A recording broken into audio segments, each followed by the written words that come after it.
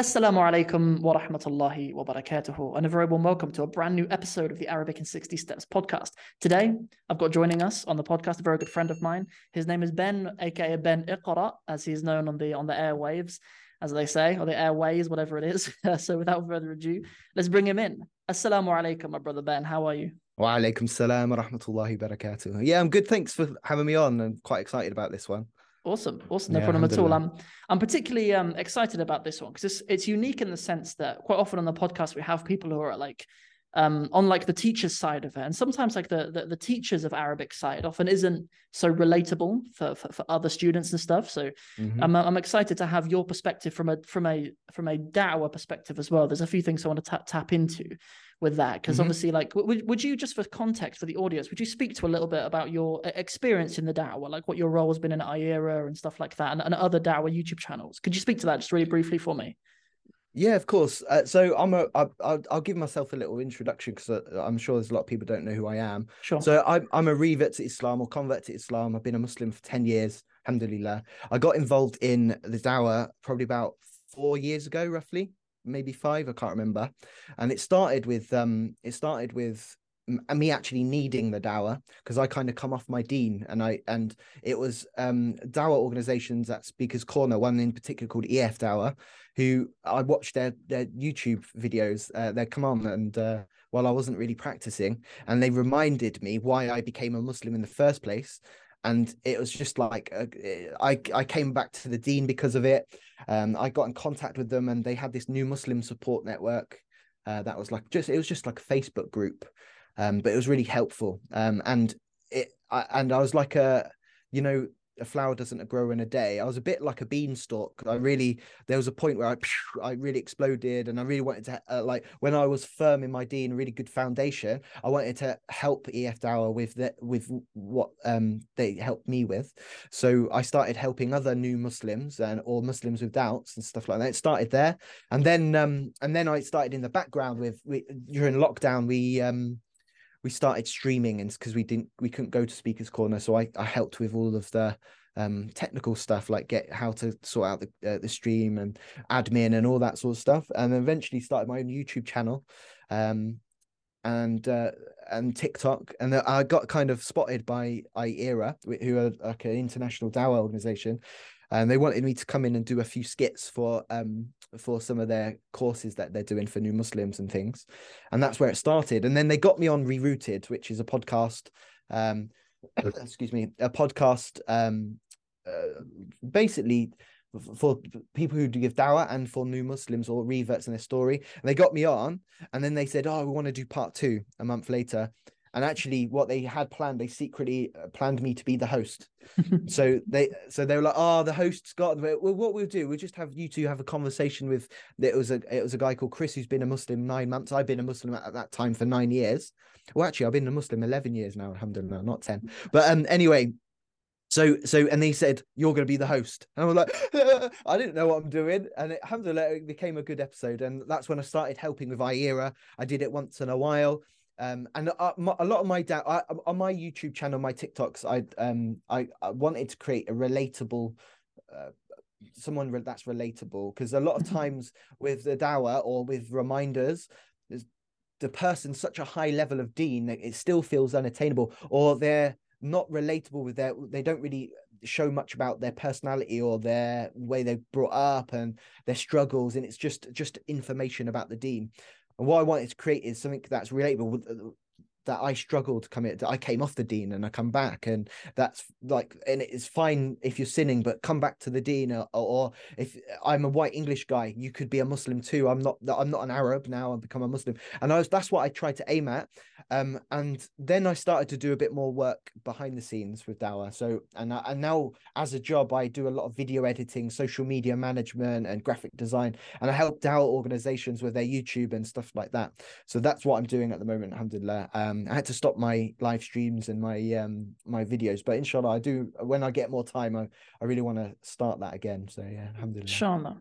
So something I realized is really interesting is like my last 3 guests on this podcast have all been people who are new Muslims, who've embraced Islam, or perhaps new Muslim is the wrong term. Some of them, like you and I, have been Muslim for like a decade, you know, so not exactly new anymore. They've forfeited that label now, I suppose. They've outgrown it.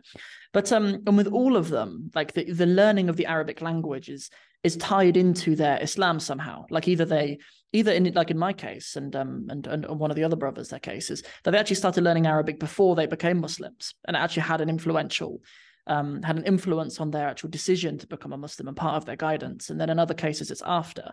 And you know, something really interesting actually that I noticed about the podcast that Andrew Tate did recently with Mohammed Hijab, is something that Andrew Tate said was that like something that was kind of intimidating to him about embracing Islam was that there's so much to learn. It's something that he said in that podcast, which I thought was really interesting and perhaps ties into the learning of Arabic. There's someone like that who, whatever you think of him, is a kickboxing world champion, has a big audience, big businesses and stuff. But he was intimidated by having to learn these things, and we can imagine that one of those things is the Arabic language. So I suppose if I can put you on the spot a little bit here, like if somebody comes to you and they're considering Islam and they say to you, "I'm considering Islam, but Arabic just looks so hard," but Arabic is so daunting. What do you say to a person like that? So I would completely empathize with it. My journey with Arabic's been very up and down, and I struggle with it, to be honest. I'm dyslexic. So I all my life I've put language and writing and things like that aside, like something that I couldn't do. But I think what I would say is that you'll be surprised at, because what are the requirements are the basic requirements of a Muslim with the Arabic language to get started? Because that when you're talking about a new Muslim, we're not talking about, right, you've got to go do Arabic lessons 3 times a week and you've got to read the Quran on it. So no, you just need to learn how to pray. Okay, you need to learn Fatiha and a few other phrases here and there. Okay, now what I would say is that I'm someone that really struggles with language, with memorization. I struggle with I in the past I've tried to learn languages and it's just been a flop. And then to look at this language that looks like wiggly lines and dots on a page, it doesn't even look like letters. What's going on? You know, that's what an English person would think. Like, how am I gonna decipher this code? How much? And when I hear the noises, and you know, kha and qa, and what's going on? Like, I'm not going to be able to do it, but you'll be surprised. Allah says in the Quran that He's made it easy to learn, to memorize. And actually, I learned for someone that's rubbish at memorizing, for someone that's really bad with language and stuff, I learned Fatiha in like probably 2 weeks, maybe less. All right, and that was because it was the first time I put my mind to it. And this is what we find with lots of new Muslims: massive intimidation, and then they realize it just clicks. Wow. And because Allah's made it easy to memorize, you know, and you don't have to worry about exact as to pronunciation. And one of the big tips I did, so when you know I was talking about the new Muslim support, I used to actually help new Muslims with the Arabic, believe it or not, when I was rubbish at Arabic. And the reason being is I came up with this really foolproof idiot guide to kind of memorizing Fatiha or memorizing the Quran, and that was to just listen to it and write it down how you hear it, and that's it. So listen to Bismillahir Rahmanir Rahim, so Bismillah Rahman Rahim. You just write it out on a whiteboard or something like that, and just repeat and repeat and repeat until it's stuck in your head, and then you move to the next line. And a lot of people have success with that technique. And then later down the line, when you're more comfortable with it, that's when you can start tackling the Arabic language. You know, I wouldn't be intimidated about learning. There's not much to learn as a obligatory thing. The most important thing is to learn to pray. So yeah, sure. That's what I'd say. I think there's a real benefit in that, actually. Like lots of the listeners who are thinking about where to go for an Arabic teacher and things like that, I think there's actually a real benefit in finding an Arabic teacher who isn't so much further ahead than you.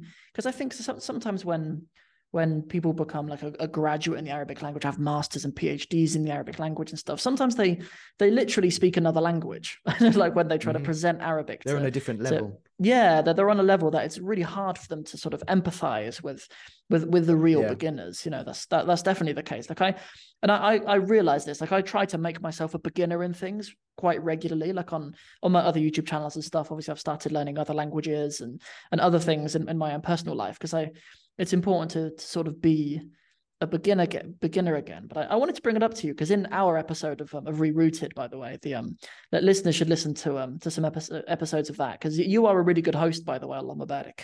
Obviously we did an episode together a few months ago. When was our episode? It was like 6 months ago, something like that. Was it? Oh no, it must be more. It's more than a year ago, bro. I think. No, it isn't.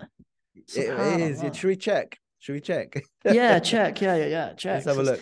But either way, it's on the iEra YouTube channel, and it will be linked in my link tree as well. But is it 1 year ago? Subhanallah. Yeah, subhanallah. Subhanallah. It's probably a bit more, to be honest. November 2021. No way. So it is over a year ago. Wow, yeah, subhanallah, that goes quickly, yeah. But actually in that episode, Saqib actually said that when they kind of surveyed new Muslims, that the learning of the Arabic language was actually one of the biggest concerns of new Muslims, which I thought was really interesting. Like in the moment, I wasn't sure what to say about it. I wanted to ponder over it a little bit, but yeah, it's important what you say about actually empathizing with that, though. Like sometimes as an Arabic teacher, I feel like it's kind of my job to solve the problem quickly. Whereas there's a lot to be said for just empathizing with it for a minute, for sure. Yeah, I mean, what I can imagine is if you're being at a high level of Arabic for years, and you're speaking it with Arab people or whatever, and then you're coming to someone that knows nothing, it's hard to go back to when you were learning at first, understanding their learning styles and how they're going to absorb the information as well and deliver it in a way that they can get the most of it. And it must be a very hard thing. When I first learned Arabic formally, it was so hard because the teacher, mashallah, is very good, but he couldn't empathize where I was. So it took a long time that I find. So, you know, that when you're learning Arabic first time, it's the alphabet and a few rules here and there. And then something clicks. For me, I was completely struggling. It was like being led blindly through something. And I just, I struggle. I'm not remembering it. I'm doing that wrong. And then just one day it clicked and I was like, and it felt so good. Like what it's like learning Egyptian hieroglyph. It's like decoding. This is the Quran. You remember there's a clip of you, bro, where you talk about and I think it's from our podcast actually, where you talk about having a relationship with your child but you don't speak the same language, so you're translating. And I think I'm going to go off on a different tangent here, but one of the things that I've always been motivated for, and I kick myself for it as well, is that I want to have that relationship with Allah, and I want to understand what Allah's saying to me without his interpretation. I've always had that. And that's what made me sit down, get a teacher, learn the alphabet and stuff. But I think one thing that we could probably all relate, everyone listening here, is that I quit. I stopped. Like things went out of sync. I missed a few lessons, and then it's got too. And then I realized that I forgot a few things, and then ego gets in the way. And you're like, no, but I've learned that. Just leave it. And then you go back and forth with the Arabic language. So I've kind of stagnated for a couple of years now because of that, and it's something that I want to overcome. But I think having a teacher, because having an actual teacher that you get on with that teaches you in a way that he or she understands you and stuff like that, you have that accountability as well. So you're doing it for the sake of Allah, you're doing it for your sake, and then you're doing it for this other person you've now that's kind of your authority on that thing, and you're like, oh damn, if I don't do this, Sam's gonna have a go at me, you know, or I'm gonna look bad in front of Sam, so I need to get on it. And that helps. It's a kick up the bum. 100%. So yeah, subhanallah. 100%. Yeah. In terms of yeah, like actually having a direct relationship with the Quran is something which is obviously a main reason for lots of students. So I think yesterday I put out a poll on my YouTube channel on people's reasons for learning Arabic, and I think at the moment it's like 76% are learning for religious reasons, and that kind of came to attention after I put out my video on translations of the Quran. But it worked out quite well, and that video has been well received. Like it's for anybody who hasn't watched that video, if you're interested in why different translations of the Quran translate the same thing differently, that's a good video to watch. It's a recent one and it's green. That'll be enough for you to find it probably at the moment. But yeah, because it's, you know, there's quite literally like tens, if not hundreds, of potential English translations of the Quran. And like when I'm not an expert in the science of translation, but when I look at a translation of the Quran within 10 minutes, I know what their kind of methodology is, like why they've chosen to translate something in a particular way. Yeah, for sure. So I don't know, so something else that you kind of mentioned earlier made me think about, like if we look at the dawah kind of scene in the English speaking world, we've got characters who have very different levels of Arabic. Do you know what I mean? Like there's some people, like for example, we could point to people like Muhammad Hijab, for example. Like he's a person obviously of Egyptian background, and like I've watched a lot of his interviews in Arabic, and his command over Arabic is just immense, you know. And like he obviously has a particular role in the dawah that can be appreciated by people who are perhaps more academic, or perhaps people who already have some Arabic, or even Muslims themselves. Do you know what I mean? Like a lot of his audience will be people who are Muslims and can you know, and can access that. But you know, there's a lot to be said for people in the dawah who can still do dawahs, and in fact, maybe an important message that you can still be in the dawah even if you're not a person with fluent Arabic, for example. Like there's people who sort of make Islam in that sense accessible to people who would maybe completely switch off if they hear you know, referencing an ayah of the Quran in Arabic or a hadith in Arabic or something. That's you know, there's definitely place for all of those types of people. Yeah, the more Arabic you know, the more knowledge opens up to you. And what I've realized is how little knowledge there is when you don't speak Arabic. Okay. Because there's so many books that aren't translated to English. There's so many words that are mistranslated, which completely change the meaning. There's lots of different types of dawah as well. You talked about Muhammad Hijab. He does all sorts of dawah, but the one thing he's really known for is polemics, where he's debating the enemies of Islam, people trying to attack Islam. And what they commonly do is they take hadith out of context or Quran out of the context. They choose specific translations, or even retranslate things because they think they know Arabic better. And without the knowledge of Arabic, you can't battle that. So I think I would say that you don't need to know much Arabic at all to do dawah. To do dawah is the message of Islam. That's what you need to deliver, like the message of Islam, what the core tawheed, the idea of revelation, the idea of prophethood, and so on like that. And that there's one God that created everything, can really tap into the fitrah of the person to then plant that seed, because Allah is the one that opens the hearts and makes people Muslim. Our job is just to deliver that message, to plant that seed. You know, in my experience, people talked about Islam to me years before I became Muslim, and I didn't realize that seed was planted in my breast like years before, and it was growing slowly, and I was getting more info. So I believe everyone should be, especially anyone that's living in the West that are Muslim or non-Muslim society, they definitely should be doing a dawah. Everyone should be doing it in some sort of capacity, and if you can't do it, you should support it in some way, financially, or if you're good at video editing and you want to do that, then do, you know, things like that. Or it could be just talking to your people around you, your work colleagues and stuff. Yeah, that's an important distinction that you make, by the way. So sorry to interrupt you. I was just going to say it's an important distinction that you make between people who do dawah, as in that in some capacity they present the most important things of Islam. They present tawheed. They present the main things that we believe and the main things that we practice. Right? Like there's a difference between that and somebody who debates a Christian missionary on whether Allah prays, right? Like there's a difference. There's a difference between those two types of people. That's an important distinction. Do you remember the point you were going to make, or did you forget it when I rudely interrupted you? I forgot it. Sorry, bro. Okay, brilliant. Well, I'm sorry. Yeah, please forgive me for that. No, it's all right. It's all right. That's usually how it is, isn't it? Alhamdulillah. Maybe we'll come back I to it, think inshallah. I think the main point is the main point is you don't need to know Arabic to do dawah at all. So don't let that be you like not doing dawah. Everyone should be doing dawah in some sort of capacity.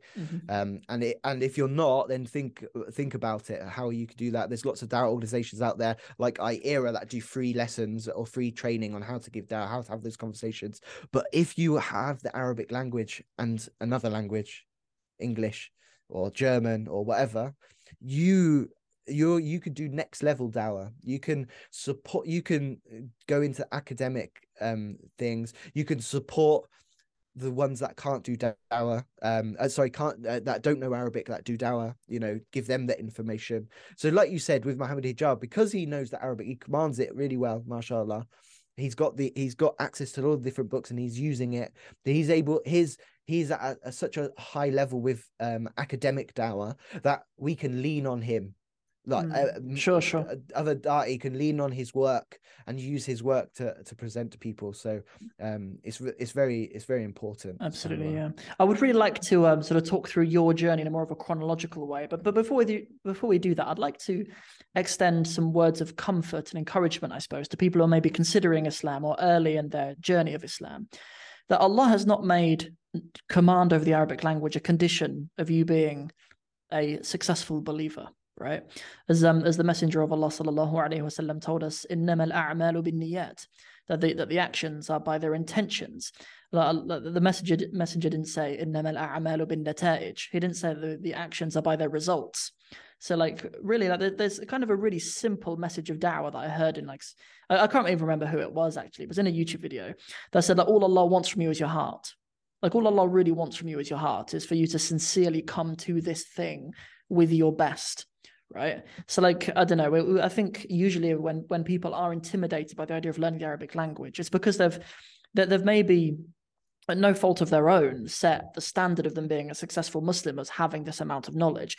Whereas two individuals could both come to the religion and they could both have the same intention and have different results with learning the Arabic language and be rewarded equally.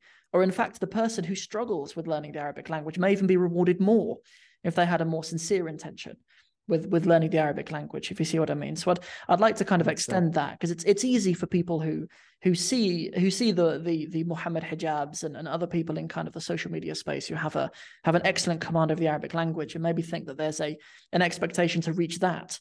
And that's really not the case. It could be the situation that someone dedicates 40 years of their life to memorizing an ayah of the Quran, just one ayah of the Quran, right? And that may be heavier for them on the Day of Judgment than somebody who has memorized books in the Arabic language, if you see what I mean. That's something so beautiful about how Allah subhanahu wa ta'ala, He knows the intentions and He knows what's in the hearts and He knows the sincerity that people have. So I'd maybe say that that's something I'd like to think about before moving on to something else.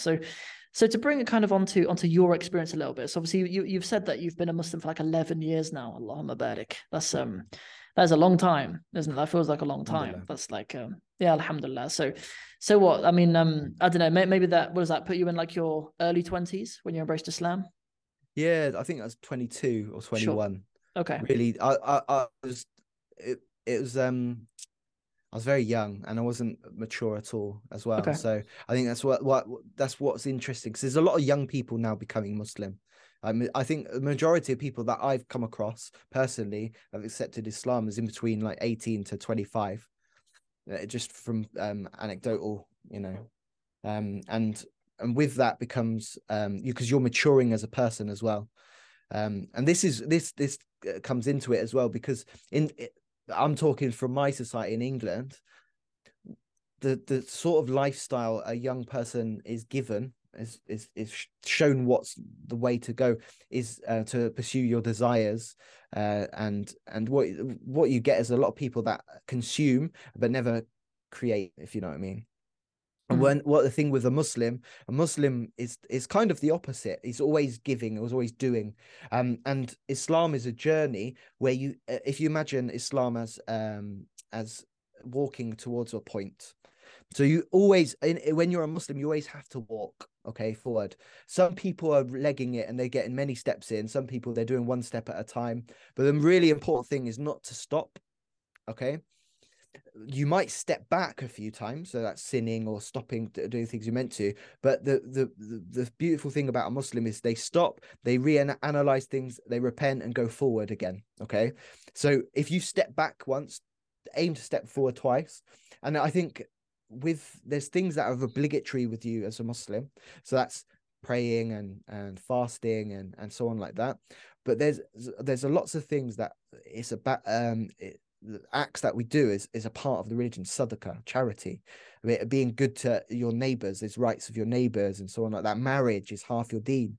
But actually reading the Quran in Arabic is a part of the religion, and it's something that we should be, it's not obligatory on you, but it's something you should be doing like every day. And having that as a part of your journey going forward, and having that psychologically, like, you know, as a Muslim, I'm going to pray 5 times a day, I'm going to do that. If you just implement reading the Quran into that, even if it's 5 minutes, one line, then you're walking forward, even if it is just one step, compared to Muhammad Hijab, who's legging it and he's way ahead of you. It doesn't matter, because the intention is to get at the end, which is Jannah, inshallah. And we build up good deeds in different ways, and our deeds are measured differently to others. Someone that can read the Quran in a day, maybe that person's reward is measured on his ability. Someone that can read, takes a whole day to read a sentence, that person, Allah will give them like double the reward. If you're struggling, you get double the reward, subhanAllah. And every letter you read, you get reward, which is next level. So this is a reminder to myself, to be honest, man, because these are the reasons why I want to learn Arabic and want to be able to just pick up the Quran and read it without problem. So for me, I'm a very slow reader, and I have to then look up, I forgot what that rule is again, and so on like that. And it takes me a long time. But making that goal to be able to just pick up the book and read, it motivates you to do the that teacher and learn the Arabic language. Did you? And I believe once you go finish your point. Don't let me interrupt you again. Yeah, that's all right. That's all right. I was just going to say, once you've learned the Arabic alphabet, okay, and there's some simple tajweed rules, it does feel very empowering as well. Like it's like unlocking a door of knowledge, and it's you don't understand what you're saying or anything, but I can actually you can start reading things and go, okay, so I was actually reciting that bit of the Quran wrong. Now I can read that it isn't a alif, it's a ayn, so I've got to go instead of okay, cool. So I meant to go ha there instead of ha. So it's things like that. It just opens it up. But sorry, what were you going to say, bro? Oh, there's kind of 2 things I wanted to say. I'll get one quick point out the way, and then I'll move back to the main thing. So on the note of like learning Arabic in order to make sure that you're reading something correctly, right? So as I've mentioned to you before, like a big part of me learning the Quran was really through like listening to recitations of the Quran. And that was kind of my first ever interaction with the Arabic language, and I really fell in love with that. But it was only really when I started putting in efforts to learn the Arabic language and sit with the actual book, the actual mushaf, when I realized I was making some quite big mistakes. And like I remember some really big mistakes that I made in my Arabic, like really early on. And I think part of why I try to be really empathetic as an Arabic teacher, and part of it is because I remember some of the questions I had when I first started learning Arabic. Like some of them are things that even people with like a really superficial knowledge of Arabic now would just think are hilarious. Like I remember reciting Surah Al-Fatiha, and instead of saying Sirat al-Mustaqim, as in the straight path, I said Sirat al-Mushrikeen. So the path of the path of the polytheists, right? Wow, it was one that was corrected quickly, right? But just because I'd listened to it and I was like, I don't know, mushrikeen was like a word that I'd like heard in like lectures and stuff before, mushrikeen and stuff. I'd heard it more. Like it's not something that I recited in front of the masjid or anything, or like I wasn't leading the salah or anything like that. I was early in my journey learning and stuff. So which is fine, isn't it? So like anyone listening now, that's these mistakes, Allah knows your journey, and once you're only judged on the knowledge you have. And once you've learned, subhanAllah, that word I've been saying wrong and it means this, you know, you just make the effort to change it. But yeah, like I say this because sometimes people they really read into their mistakes way too much. Like maybe think that they're making some mistakes in their early stages of learning Arabic really define them. But like, you know, obviously that's and what I was thinking of earlier is I remember asking my Arabic teacher at university. So I'm actually at the point where I'm learning Arabic at university now and in front of a lecture hall, right? So in Arabic, there's this little shape called a ta marbuta that goes on the end of feminine words. Usually, it sort of goes like an up flick, and then it's like a D on the end with two dots on top. That's a ta marbuta, and it makes like a ta sound. So that's a letter of the Arabic alphabet, and then like the lines, the lines that go on top and underneath, and the little flicks, they're called harakat, right? And I remember asking the teacher, what's the difference between harakat and ta marbuta? They're completely different things. They're not even in the same category, right? Like, but I remember just not knowing those things. Like, I remember like looking at the way my teacher was explaining something, and like there was this ta on the end of a word that made like a ta sound. But then earlier on, I'd seen her say that she'd put something called a harakat on the letter ta, and it made a ta sound. So like in my head, I couldn't figure out what the difference between the two of them were. But like that is a question, even for some of my students on step 1 of the Arabic in 60 Steps program, that's a question that some of them might feel silly asking me. It's not, believe me. Send me a WhatsApp message and ask me that question. It's not at all. One of the things I'd say as well, just don't be I've always had this principle as well. Don't be ashamed and ask anything, because the only thing that would stop you asking a question because you think it's silly is ego, and we shouldn't really be. That shouldn't be. It will be involved, but you should be really conscious of it, because ego shouldn't be involved in your learning of Arabic, and you're not doing it to show off to maybe strangers in an Arabic WhatsApp group or to make it seem that you know more to your teacher. Because if you be humble and you just go, yeah, I'll make this mistake, it'll be fixed easier and you get to your goals quicker. 100%. Like, this is really common, man. This is really common, where it's same with the Quran recitation. People get they get the ego can get in a way, and it's really dangerous. Yeah, true. Yeah, subhanAllah. The idea of making mistakes is something kind of recurring on this podcast, actually, with a number of our previous guests. It's something that, because we sort of have a culture in our Islamic studies generally on kind of being having authentic opinions and things being backed by evidence, being able to reference this thing, that we sometimes bring that to an almost unhealthy degree in our learning of Arabic, where like in the actual learning of Arabic, when you're a talib, like you're a student in a classroom and stuff, you really don't need to be a perfectionist in your language. In fact, often our pursuit of perfectionism comes at the expense of our actually enjoyment of it sometimes and actually using it. And that's that's a really big shame. You know, maybe there was a hadith I was going to share. It's actually in reference to kind of sinning, the actual hadith. And I'm not sure I remember the exact wording of it. I'll say "aw kama qal." In Arabic, when we quote a hadith, we can say "aw kama qal." Like this is the general message of it, even if it's not the exact wording. Where the Messenger of Allah sallallahu alaihi wasallam says, "aw kama qal, kullu bani Adam khata." All of the children of Adam, they are khata. Literally, khata means makes mistakes. The term a khata isn't necessarily a sin. It can be a mistake in anything. كل بني آدم خطاء وخير الخطائين التوابون. And the best of those who make mistakes are the ones who repent. So like, and the word that he uses with bani Adam khata, the term khata is like in a pattern that means you always do this thing. It's inherent about you that you make mistakes. So a khata is different to a khati. Someone who is a khati, it means they kind of make a mistake in that moment. They're making a mistake if they are khati.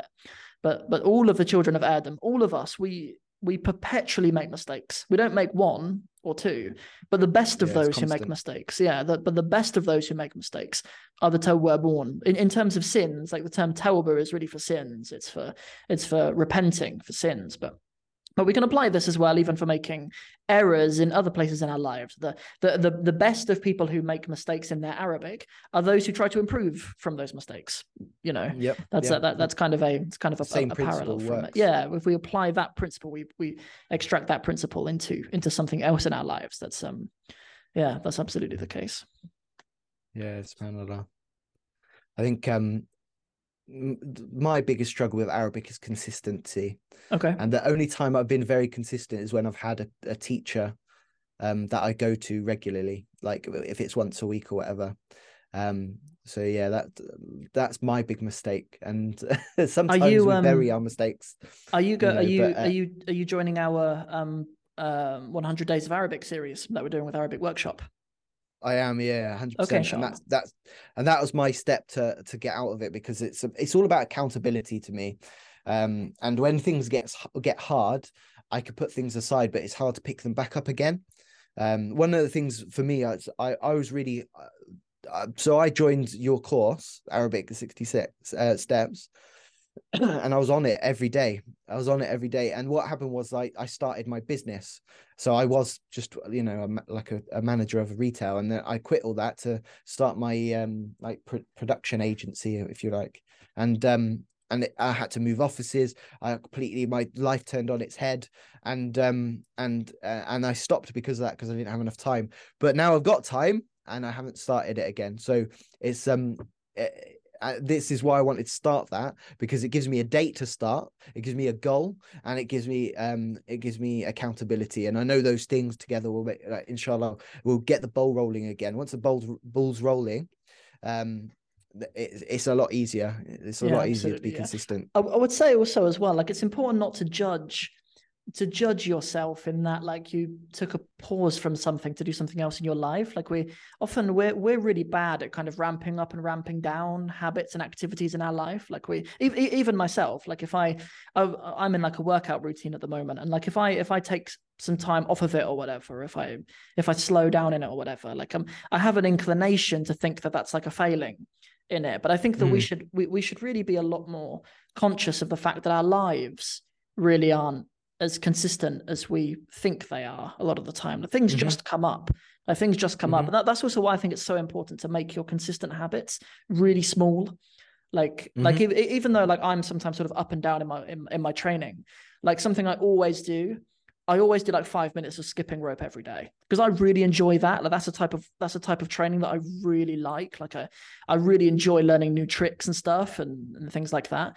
And to actually see myself progressing in a certain skill, I just find it really rewarding. Like, you can tell I'm excited about it when I talk about it, alhamdulillah. So, but it's also really important to me that, like, I don't do an hour of it, because I'll get bored of it if I do an hour of it every day. And we have this really unfortunate habit in our language that we talk about dedicating our time to things in hour slots.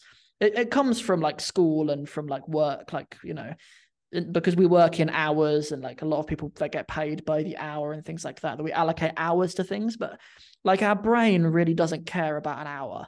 Like, you can get a lot done in much less than that if you are focused and things like that. And I think it's actually to our detriment sometimes when we set a standard of a habit that we want in our life so high, like when we set ourselves to doing like an hour a day of something consistently, because it doesn't take into consideration that you'll start a new job, or you'll move house, or your sister will get married, or whatever it is, whatever it is. So we need to be better in the long run at ramping up and down. Go ahead. I was just going to say, an hour's a long time as well for people. I mean, especially as a Muslim man and a Muslim woman. Like, when you're married, you got kids. So, like, if you live in the West, like me, the society is not built to for one man to support a family like it used to be. Sure. It's built so two people chip in, sort of thing, because this is how it is. But a Muslim man, that's not how it works. We provide for the family, so we work and we shelter our wife and children. We feed them and we give them clothes and give them what we need. And in this day and age, that's quite hard to do. That's just every Muslim man is meant to do this as best they can. So you got Muslims that have two jobs, or they're working 12 hours, or they're starting their own businesses, and then on top of that they got their ibadah, so our obligations to Allah subhanahu wa ta'ala, and our pushing forward with other things like going to the masjid. Even going to the masjid, you got to drive to the masjid and come back. That might be like half an hour in total, or some people 45 minutes, and you only got 24 hours in a day, and you got to spend time with your kids, and so there's lots of life's busy, man. So you choosing to I want to progress in Arabic, to set your, like, the idea of doing it for 5 minutes a day, 10 minutes a day, it's in the mind of someone that's busy, is so achievable. Yeah. And that is and that you can achieve so much with that little amount. I mean, I've been on a bit of a journey recently with productivity, so it's kind of going a bit, but it ties in with learning Arabic and fitting it in your life. So what I you know me, that I used to be a big gamer. I even had a gaming channel and stuff.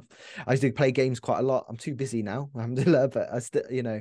And what I'd find myself playing games, like leveling up, spending hours doing repetitive things, like spending an hour grinding, like chopping down wood to get this so I could build that and all that sort of stuff.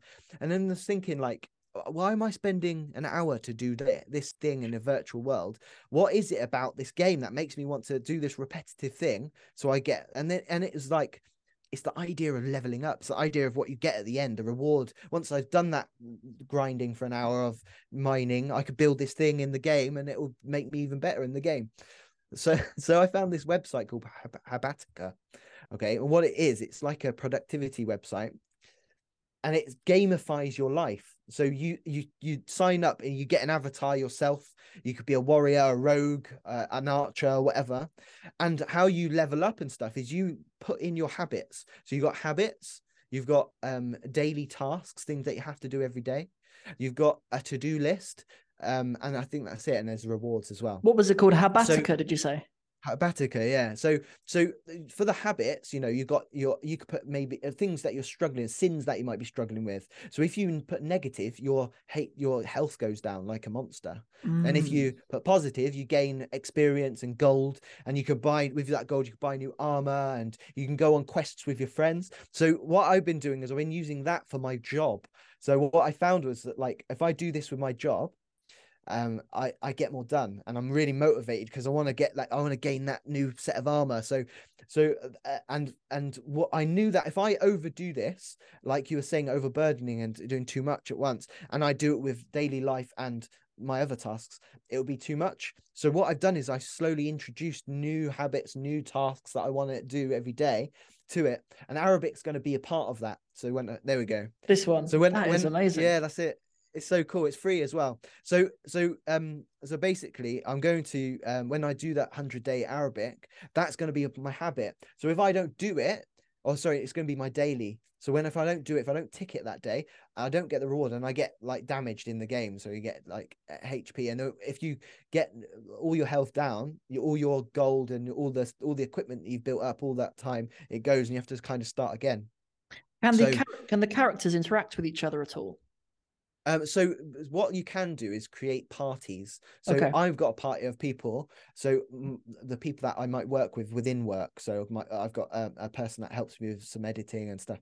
And we set each other tasks. So we can be in a party and we can go on a quest. Okay. So you pick up a quest. So we all together, by doing our tasks, we're damaging the big boss, and at the end you get like XP and gold and special items and stuff. And we can also set up challenges. So we set up a level up your deen challenge, and the challenge was do one habit. It was witr prayer, so make that like daily a daily thing, 10 minutes of reading the Quran every day. And what was the other thing? SubhanAllah, there's one more thing. Oh yeah, it was doing your adkar, your du'as, yeah. So we set that as a challenge, and everyone in the group added it to our list, so we can. And then at the end of the month, there's a winner, and they get gems and stuff. It's just what it is this is only good for certain personalities, by the way. And what I found is my personality, I like to gamify things. I make things. I've got ADHD as well, so my attention span's really low. So this gives me short-term rewards, like endorphin bursts. So I can make a task, really split it down into small things, so I get to tick more boxes and get more little rewards and stuff. It's brilliant, man. So when we do this 100 days of Arabic, that's what I'm going to implement that into my Habatica. And because that and a whole thing is called Habatica, because it's about creating habits, and this is why I brought it up. So I'm hoping after this 100 days, this has just been my lifestyle, just doing Arabic every day, and I'm able to achieve those goals. And once it's a part of your habit in your life, the idea is that it's less of a struggle and it's harder to drop. And if you do drop it, it's easier to pick it up. So yeah, that's the idea. I'm really excited about it, bro. Have you told the audience about this yet? Yeah, I have. Yeah. So yeah, I've done an announcement about it. I'm going to put out an email to all the mailing list as well. And also I've also recorded a podcast with Ryan, who's the CEO of Arabic Workshop. Mashallah. So that'll go out actually today. I'm going to push it out today, inshallah. But obviously by the time our episode comes out, we'll be about 2 weeks into the 100 days. But people can still join though. I'll make that clear. Definitely. Anybody who's listening to this, they can still join in with 100 days, because obviously you can catch up on 14 days because it's a very small amount that we're doing every day. The idea of it is to build your Arabic little and often over those 100 days. It's not my company. It's a company called Arabic Workshop that are doing it. But you can go to Arabic. You can go to 100 days of Arabic. 100, just the number. You don't need to write out 100. It's the number 100 daysofarabic.com, and you'll go to their website. But you can download that app as well. app.arabicworkshop.com. But because those guys, like, they've really put in a lot of effort to building a really good app and really good resources. Mashallah. And it's stuff that I really admire their company. Like I've known those guys for a little while, and yeah, I'm a big advocate for their work and stuff. And I also really believe in putting other Arabic resources on. Like a lot of people kind of see this as like me promoting the competition, but I've just never seen it like that. Really, I believe in I've always really thought that whatever industry you're in, that the customer just really needs to come first. Like, obviously, I prefer to use the term student, but as we're having a conversation about the industry, I'm only saying customer because of that. Like, I remember hearing something that Warren Buffett said in one of his talks was that you should always think about delighting the customer. Like when you wake up in the morning to when you go to sleep, 100%. You should always be thinking about delighting the customer. And like, it's one of the reasons why at the Arabic in 60 Steps program, we do some things that are actually really hard and actually quite expensive. Like for example, writing the workbooks, like these workbooks, writing these, binding them, printing them, shipping them, orchestrating worldwide shipping and stuff at no extra cost and things like this. Like, I don't know if there's another online Arabic program that does that. Right. And and the reason is because it's a pain, right? But I know that if I joined a program, I'd love to receive something in the post. Like, I'd just like to receive something in the post. I'd like to be able to interact with something physical in front of me and put pen to paper. And I know that delights the students. So we do it. Do you know what I mean? So, so anyway, so back to Arabic Workshop though. So so students could join in with that even now. Go ahead. I just wanted to mention something about that. You're saying that because before I did what I did, I was a retail manager and in a niche business where do everything for the customer, like even if it's a detriment to yourself or the shop. For example, if a customer came in like 5 minutes before shutting, I worked in like a toy shop that does games and stuff, and we would show, our part of our job was to show people the game, how it works, and it could take like an hour sometimes. They get to like build the thing and then play with it and stuff like that. So you'd think 5 minutes, you've done a whole day's work, and someone comes in and goes, "What's this all about?" Then any normal person would just be like, or normal business be like, "Well, I tell you what, you can come back tomorrow or next time." But our philosophy was that person needs an introduction, so it doesn't matter. So a detriment to my person, I wasn't getting paid when the clock went off. The shop was open longer, and things like that. And I carried on into my life generally with Islam and with learning. The thing with Islam, bro, what you just said about, I don't care about, I don't see it as competition. If you look at it with the Muslim lens, okay, we want for our brother what we want for ourselves. So why wouldn't you do that, And at the end of the day, we do everything for the sake of Allah and gain rewards from Allah, so we'd keep us away from the fire and enter us into higher rankings in Jannah. Yeah. So by you helping, if the goal is just that people learn Arabic and they're happy, that's the goal. Not that they learn, I want a bit more money and things like that. Then that's how you win. Do you know what I mean? Because a lot of your students are Muslim, aren't they, as well? And you're giving them the key to the Quran. You're giving them the key to the sayings of the Prophet, peace upon him, to enhance their deen. So, alhamdulillah, that's exactly the right attitude to have, to be honest. I think I think when some people fall into perhaps the trap of thinking that they're sort of in competition with other people in the market, it probably comes from a lack of understanding that Allah is Ar-Razzaq, that Allah is a provider as well, and perhaps thinking that there's a limit there's a limit of how much you could get. There's only so much to go around. Like it's a very kind of sort of small-minded way of thinking about it. But so anyway, like but even it's not even just the fact that there are other people in the industry. They are really good at what they do. Like their resources are really good, and their app is really good and stuff, mashallah. So it's cool to kind of partner with them for sure. That app, by the way, I'm going to put a link to it in the description for anybody else who's interested in Habitica. Is that how you pronounce it? Habitica? I think so, yeah. Habitica, Habitica, cool. yeah. I actually think it might be really good for my eldest son, Yusuf. He might actually really like this because like he's into gaming and stuff. And I think that a lot of parents these days, how old are your children? How old's your oldest?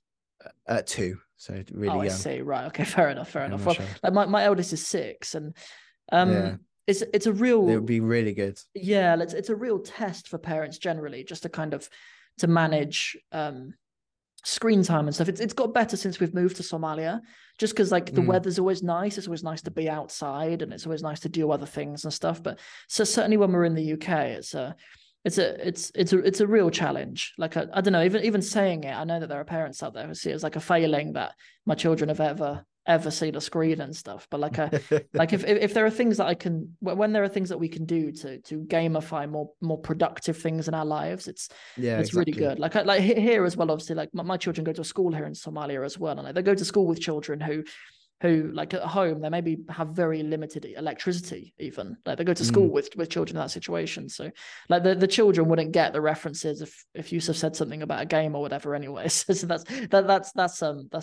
that's been beneficial for us, alhamdulillah. But like definitely for Yusuf, he's old enough and he appreciates gamification in some way to a degree, but he would probably appreciate this. Maybe him and I'll have some goals together, inshallah, on there. I think it's cool because you can create like if all the family members that are like, old enough had it, you can create a family like party, and you can create tasks for him where he gets rewards. So you could be like, right, clean your room. You're gonna get, if you clean your room, you'll get this much gold. How cool is that?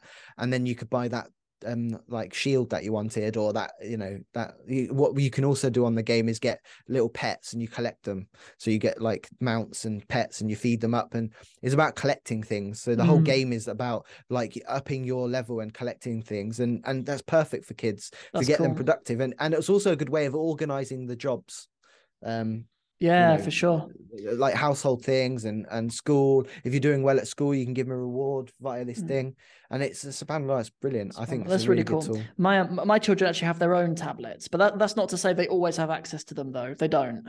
They stay in my office, and my office locks as well, so they don't have access to them all the time, and they only have like when I find that I give my children their own devices, I can really control what they have on them.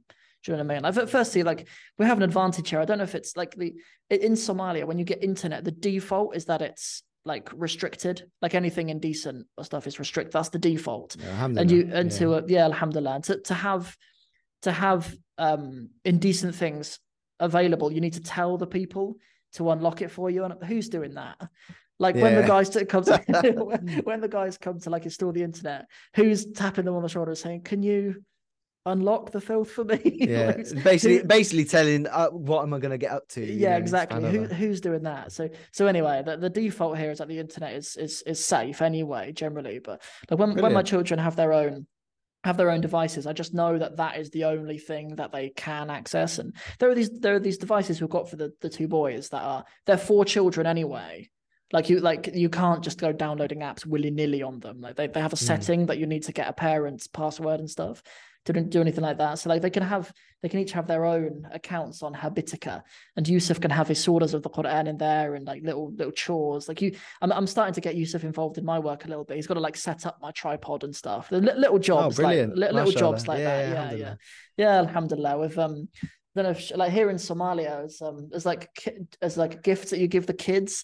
So this is the currency here in Somalia, Somali shilling. Yeah. That's what they're like. And this is 1,000. It's worth about 50p maybe. But like what they're for is like we just give these to the kids to go and buy sweets and stuff. So like Yusuf gets those as his treats and stuff to go and buy. Yeah, mashallah. Sweets. Brilliant. Or mango or whatever he fancies that day. So that's really cool. So are there any other, whilst you're kind of on the topic of it, because I've kind of gone through like probably every sort of month or so, I like to kind of like sharpen up my productivity and whatever it might be in my life. And yeah, recently I've been into the YouTube channel. Do you know Ali Abdaal? Have you seen his YouTube channel before? I've heard of it actually. I haven't watched it. The name rings a bell. So he's actually been on Freshly Grounded as well. I saw his episode of Freshly Grounded not so long ago, and he's got millions of subscribers, and he's actually like a qualified doctor. He's not a full-time doctor anymore. With a YouTube channel like that, I mean, who would be? Do you know what I mean? Like with a YouTube channel that, so he can do it every once now, but yeah, like I've been watching his YouTube channel because he even does like tech reviews and stuff like that, which are really interesting. Like I've had my laptop for about 8 years now, and I should probably get something new sometime. But anyway, so like one little hack that I've kind of started implementing in my life recently is not having a to-do list. So, but not calling it a to-do list. I call it a get-to-do list.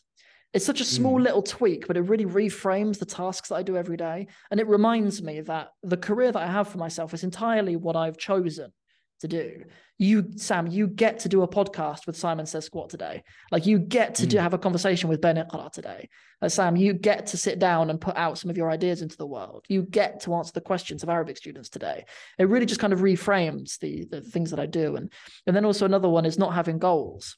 So that's like, I've always written goals for myself. I thought to be a productive human is to have goals, right? But I've kind of come to the idea that goals are kind of overrated in some senses, right? Like, and actually for a lot of things, it's better more to think about to more think about just the habit, right? So like rather than saying like, just as an example, I want to earn £3,000 in a month, just as an example, right?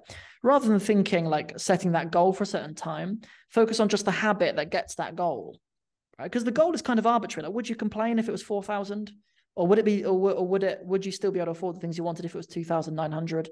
Like the goal, in a sense, is arbitrary for some things, and I don't know. It's kind of I feel like those two things at the moment are things that have just kind of been on my mind that I think are kind of interesting. So I don't know, like because all of these things. So sorry, I'll round off this point really quickly. That's all right. No, like all of these things are actually really important for Arabic students because at the end of the day, if you want to achieve anything in your life, you need some level of command over your time and managing your life.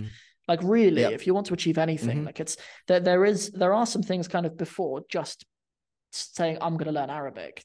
The student does need to have some kind of management of their life, I suppose. So as you mentioned, Habitica, go ahead. I know there's two things, bro. One, I'm going to give you one tip that's actually changed my working life. Next level, like productivity, that is really good. The second thing, I just want to mention what you said. The majority of people don't do that. The majority of people don't set goals and to-do lists and stuff. They just live YOLO as it is. They take the day as it comes. And I think as an Arabic teacher, this is my opinion, like subjective. As an Arabic teacher, I think if you give your student the tools for just productivity, to how to be productive, how to set goals, and why it's important, I think there'd be a bigger turnover of people who complete what they want for Arabic and stop dropping out and stuff. Because I think I'm from that school of thought, that old school of thought of just wake up, see what the day brings, and go to bed.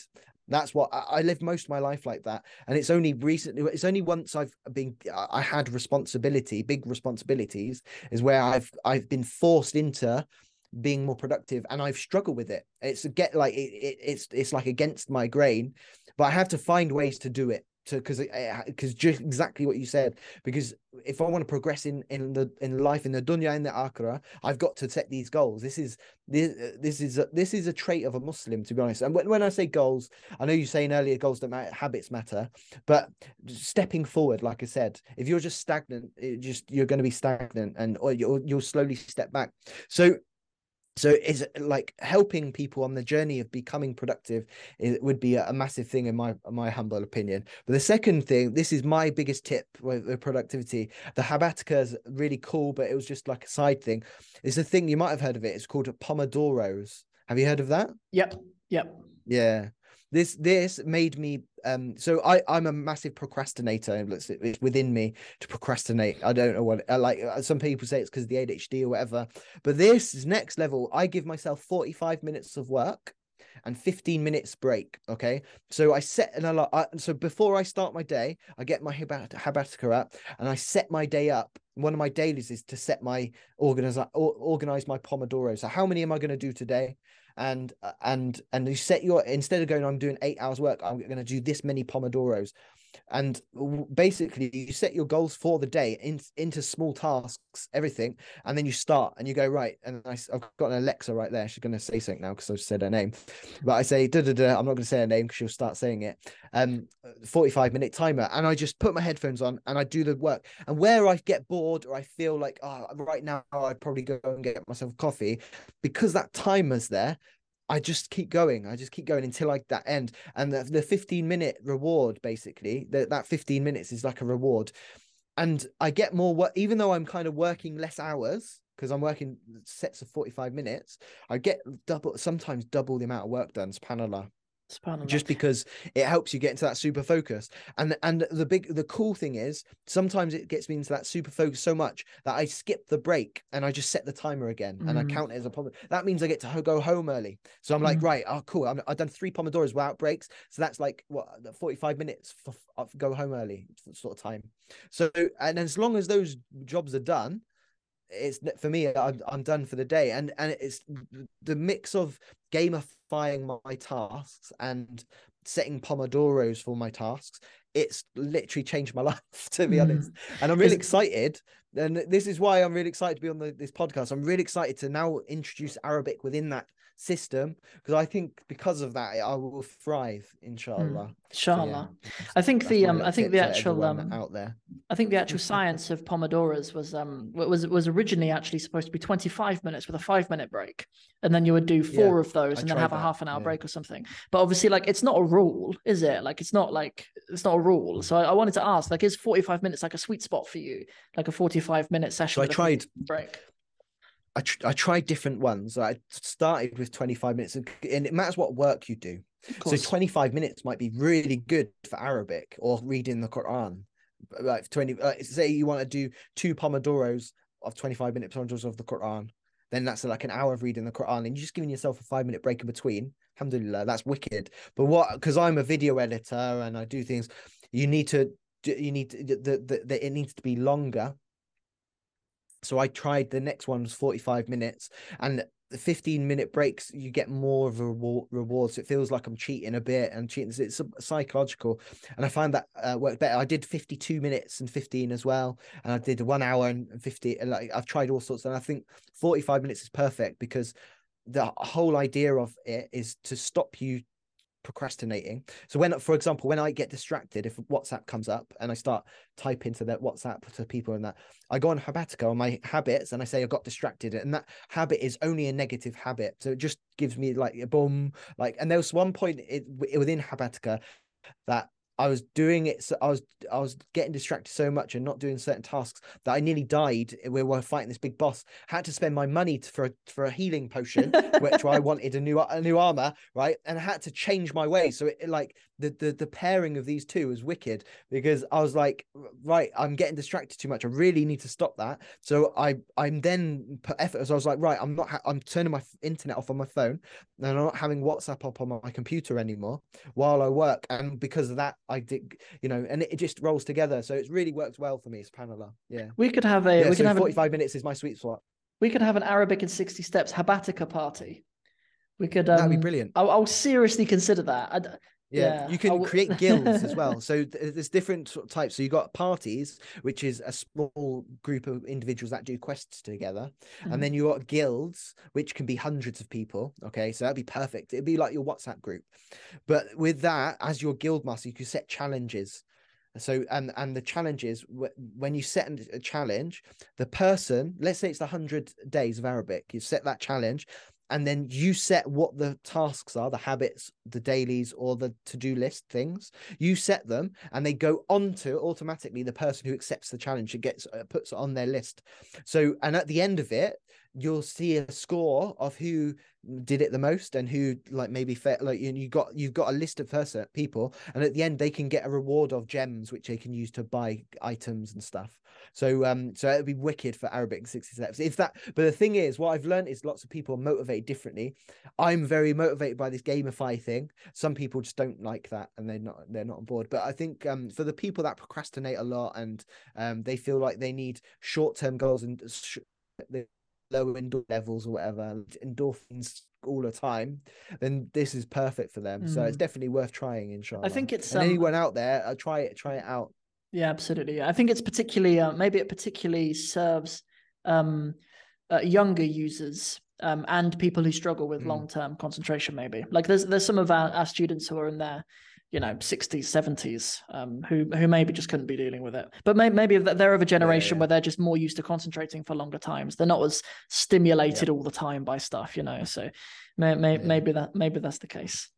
That is awesome. I'll clarify something that I said about goals actually, because it reminded me about it when we talked about Pomodoros. So something that I really like about studying with Pomodoros is because it's actually realistic about how our brains conceptualize things. So like I actually don't think our brains are very good at conceptualizing long-term goals. And when I say long-term, I don't even mean very long. I mean like months. So to achieve something in 3 months, I don't think our brains are very good at conceptualizing what can be achieved in 3 months. I actually heard I think it was a Tony Robbins ebook actually that I listened to, that like humans, we set ourselves way too much to do in a day, but nowhere near enough to do in a decade. Like if you look at your to-do list in a day, it's probably got all the stuff you can think of on it. Like all the things that we should be doing in our life are in that to-do list for a day, right? But like if you think about a decade, how well have you really planned a decade? And I think like 3 months, 6 month, 1 year goals could actually be restrictive. Like if we took the example, just because I said it earlier, if we're to think like, actually let's not make it financial, as it's this podcast, let's make it about Arabic, right? If we're to say like, I want to get to a position where I can have a 20-minute conversation only in Arabic, right, in 3 months, okay, that might actually be a lot less than what you could achieve if you just thought about the day-to-day habit. If you just thought, I'm going to practice, I'm going to make it a habit. I am a person who uses Arabic every day for 2 Pomodoros a day, or 1, right? 1 maybe better, right? Right. If you were to say that, you might be in a position where you could have a 2-hour long conversation by the end of it, because actually our brains, I'm just not convinced that we're very good at conceptualizing long-term goals. Really, we're much better at conceptualizing shorter-term things that we maybe do in the day. So like, that's something I wanted to clarify. 100%. One of my biggest struggles as like, so I was a manager for over 10 years. Okay. One of my biggest struggles was setting long-term goals, and it was needed of me. Okay. And what I learned was exactly the same thing. If there's a short-term goal within the week or within the day, you can really structure it out on how it's going to work perfectly, and you can know what you can achieve in that time, and you can stretch it if you want. What I found, I do believe long-term goals are important actually, but I think they should be broad and vast. So, for example, I got my friend Dr. Imran. We went to Turkey I went to Turkey to do this visionary course for Dawah. So the idea is a big vision, like having a big one vast broad goal. Okay. On the way home, he told me about this diary called Clever Fox. Okay, this is another productive thing. So what it is, it's a year diary, undated, so you can do it as you want, where you set life goals, broad life goals, and you cut them up and you review each your month, a month and quarter and stuff like that. But with the spirit, and it does it in like finance, business, spirituality, relationships, and breaks it all down to different aspects of your life. And with spirituality, like this is really strange for me, because my biggest goals is actually learning Arabic and understanding it and having that relation. But yet I do in my deen probably the least. It's really weird. So I do a lot of dawah, and I'm not going to tell you about all my good deeds and stuff, but I do a lot of things that's not Arabic, even though my big want is Arabic. And it's because it's probably the hardest thing for me to do. Right. So I set my goals, all right, from 1 year, 5 year, 10 year, and 20 year. And basically by 10 years, I was like, I want to be almost fluent in Arabic. And by 20 years, I want to be able to teach people and stuff. And it's very and for me to think that in 10 years isn't long. 10 years ago I became a Muslim. Your years go fast, man. We did that podcast a year ago, you thought it was 6 months ago. To 10 years of me to be fluent in Arabic seems unattainable right now. But if I create that goal, because I want to get there, and I make it vast so I don't underachieve, I can set little goals through the month and little goals through the day to get closer to that goal. Remember when I said the analogy of walking the path? That's how it is in my head. So I think long-term goals are good if they're broad and they're a vision. They're a vision rather than a tangible. I want to earn 10K a month by this time. Have a vision that's broad. I want to be able to, for my job, right? I want to have a international Muslim media agency that supports the dawah and gives people the tools they need to level up their production. That could be the big goal. It doesn't have to be, and it could be the same with Arabic. I want to be able to have a close relationship with Allah subhanahu wa ta'ala. I want to be able to read the sources of material that are out there, understand them for myself and not rely on someone else. That could be a vision. So yeah, that's how I look at it, bro. Are you afraid to fail your big goals? No, because I know they'll change as I go along. And that's the big thing, is because it's so, and this is why I agree with you. I think it's important to set the goals, but it's not, don't expect them to be your goals for the rest of your life. They will change. So my year goal might change because I might find that, because I want to review it every month. I might find that I'm actually, with this Pomodoro and this Habatica, implement the Arabic, I might be smashing it. I might be like, and with reviewing yourself every month, going, right, how did I actually do with my goals? Okay, so my relationship, I spent more time with the kids. Yeah, wicked. Okay, I've got some more clients for work. That's good. Arabic. Do you know what I'm a bit slow at the moment. What do I need to do? Last time I was really good with Arabic, I had a teacher. Okay, I'm going to put some money aside. I'm going to get someone once a week, and I'm going to have a teacher. Then I can change it, and then I might find that, I can change the goal as I go. But having a big, vast vision to get there, at a point, we have a big, in Islam, yeah, we have that. This is a part of our deen. We have to have that goal. If we don't have that goal of Jannah, and we are told that we should desire and want and ask for the highest ranks of Jannah, not just like a lot of people that I talk to, they just don't want to be in the fire. No, we as Muslims, we're meant to get to the highest ranks. So Allah's teaching us to have big goals, have massively, if it feels unattainable, to seek it. Yeah, subhanAllah, by having those goals in our mind and our visions in our day-to-day life, and being aware, conscious of them, means that we're going to step towards them, that we're just going to do that. But when we don't have a vision in the future, and we just look at today, then we bumble in the dark a little bit. You might achieve really cool things there, but you're kind of doing this that day and that day, and that's my experiences anyway. And this whole thinking is completely against my my natural way, like how I am. I'm very YOLO, just what I just do. And some days, man, I don't do anything, and I don't do Habatica, and I don't do Pomodoros, and I spend the day just going and you just get back on the horse. Because I know that's what works, and that's and that's, if I'm going to achieve anything in this dunya or the akhirah, that I've got to do that for me to succeed. And I'm really excited to do the Arabic, man. I can't wait. I'm really glad that you've brought up bigger, longer term visions. Perhaps I would distinguish between those bigger, longer term visions. I actually don't think people are ambitious enough with those. The reason why I asked you if you were afraid to fail on your big goals or fail to achieve your big visions, as we mentioned, is that I think a lot of the time people set their bigger long-term goals based on what they think is attainable. And I actually think sometimes they do a disservice to Allah's bounty and Allah's generosity in those things. And I think because we talk about failure and making mistakes and stuff as like one of the worst things you can do, I think a lot of the time people are afraid. And I've tried to make an effort in myself to not restrict the things that I want in life based on what the people around me would approve of. Like if I say things to like my family are a fairly like normal working class family. My dad was a mechanic growing up. My mum had a nursery, things like that. Like in that kind of environment, if I was to say like I want to build a YouTube channel and earn X amount, let's put a big number on it. Like let's say like $50,000 a month. Okay, let's just put something big on it, right? A lot of people wouldn't have that. That's entirely attainable.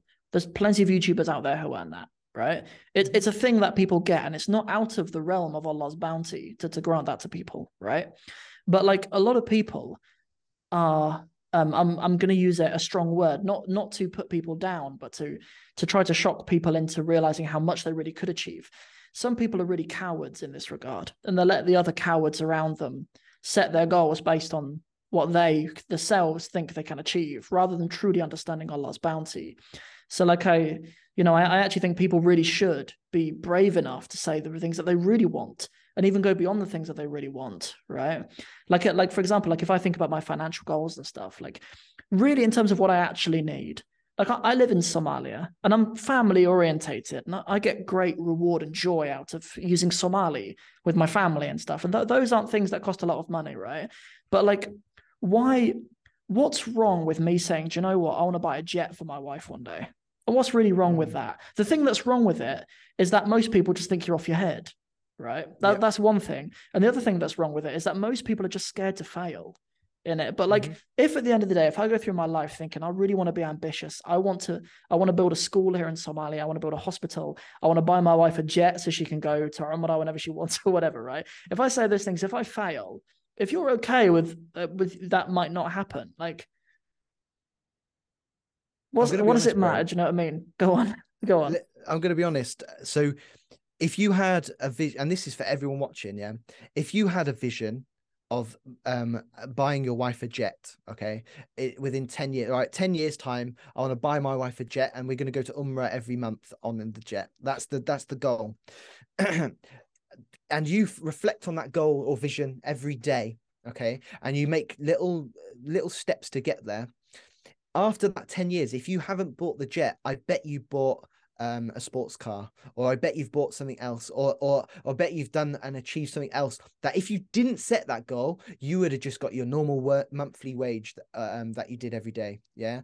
So this is very new to me. This is like the last year. This has really opened up to me. Maybe 2 years actually. I was in my old job, and this again, it's money wise. We're translating to Arabic though. But I was very happy with getting paid a pittance a month, thinking it was good, and given responsibility, and I had like ego, prestige. This is my shop, and I've got my staff, and we're the top guys at like the top 10 in the UK with our sales and stuff. And I was getting nothing, bro. And I thought it was brilliant. I was like, yeah, that's really good. And my God, and because I basically, if I'm really honest, I don't think I felt I deserved more money. And I deserved more things. Someone in my category of person, my upbringing and skill, you're lucky to get this, to be honest, Ben. Like, that's what you get. And it was actually like the last year of me doing that job. I had a lot of side hustles and things are coming out of this, thinking of actually the real thing Allah says. Actually, I'm not going to say Allah says because I don't know the quotes, and it might be hadith instead. In Islam, we're taught to seek Allah's bounty, to go out there and get it. It's there. The risk is written for you. Just go and get it. Tie your camel. Go and get it. It's there. If you seek it, you'll get it. And there's lots of hadith where the Prophet gave advice to the companions on what to do spiritually to gain what you want in the dunya as well. Okay, and as soon as I took my mentality of being in this prison, this box, that Ben is only this person, he only deserves this money, I do this job, I'm lucky if I get like regional manager or whatever. And then I started making side hustles and doing things and doing where I used to work Uber Eats after working a manager job. I used to get on a bike and do 2 hours of delivering pizza, things like that, to gain that extra money. And a lot, and my goal was, I want a certain thing. My goal was to provide a beautiful life for my wife at the time, because this is where I think when you put yourself in a position of responsibility, that pushes you to do those things. But anyway, that's another thing. So and Allah opened it up for me, because Allah gave me the risk that I need. And I'm not good. This isn't to boast about money or anything, because I'm not rich at all, but I'm earning more than I did when I was the manager of a shop. And I'm in, and this was a click for me, because I've seen the results of doing that thing. It's from it being an idea that you want to try out, it's now a belief. It's now a knowing that this works, and you could do it. And it's coming back to Arabic is this formula works, and you could do it now with any aspect of life. Subhanallah. It doesn't have to be about money. It could be about improving your relationship with your wife that might be in rocky for the last couple of years. It could be about raising a really intelligent child that's on their deen. It could be about learning Arabic language so you don't have to rely on other people and you can read the Quran with ease. The thing that puts me off reading the Quran sometimes, some days I don't do it, I have it in a routine, is because I find it hard, bro. And I'm a bit, and I do fail. I want to do 3 lines in this Pomodoro or whatever in this 20 minutes and I don't do it and I struggle, and maybe if I do it with someone else, that person's correcting me and I'm thinking, that guy, I was better than that guy last year and now he's better than me, what's going on? Do you know, things like that happen?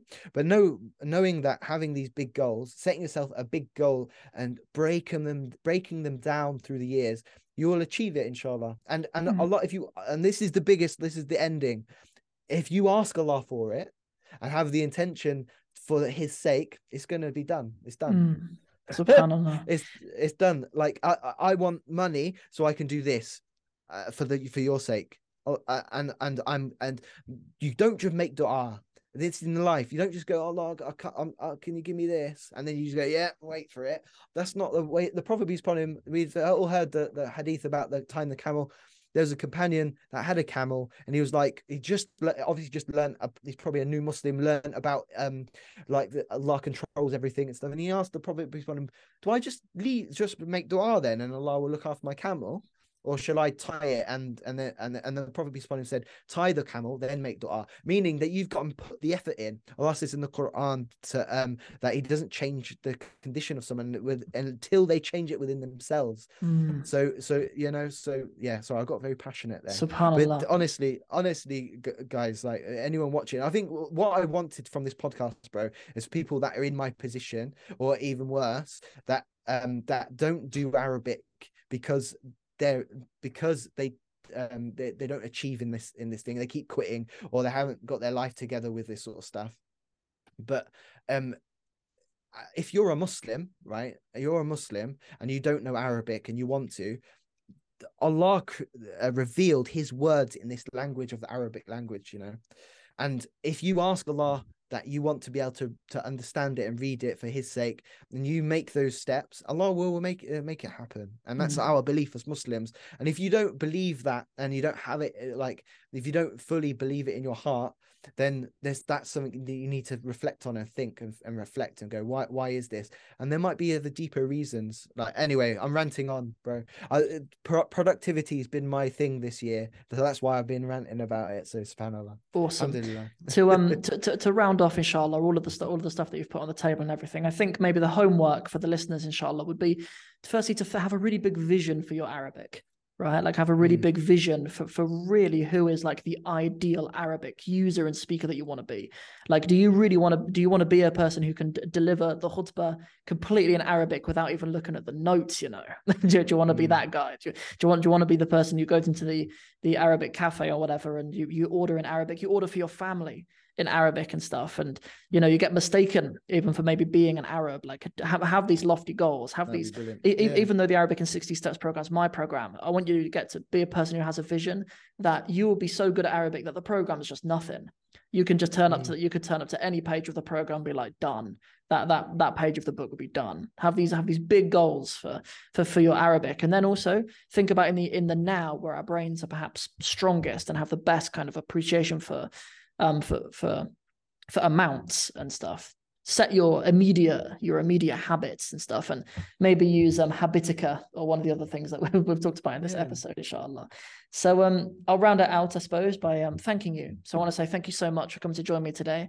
Thank you for taking time out of your day and everything. I know you're 3 hours behind me, so you're bang in the middle of your working day that you've spared for us. So I want to thank you so much, and obviously from myself on behalf of the Arabic in 60 Steps community as well. And we'll bid you farewell with Assalamu alaikum wa rahmatullahi wa barakatuh.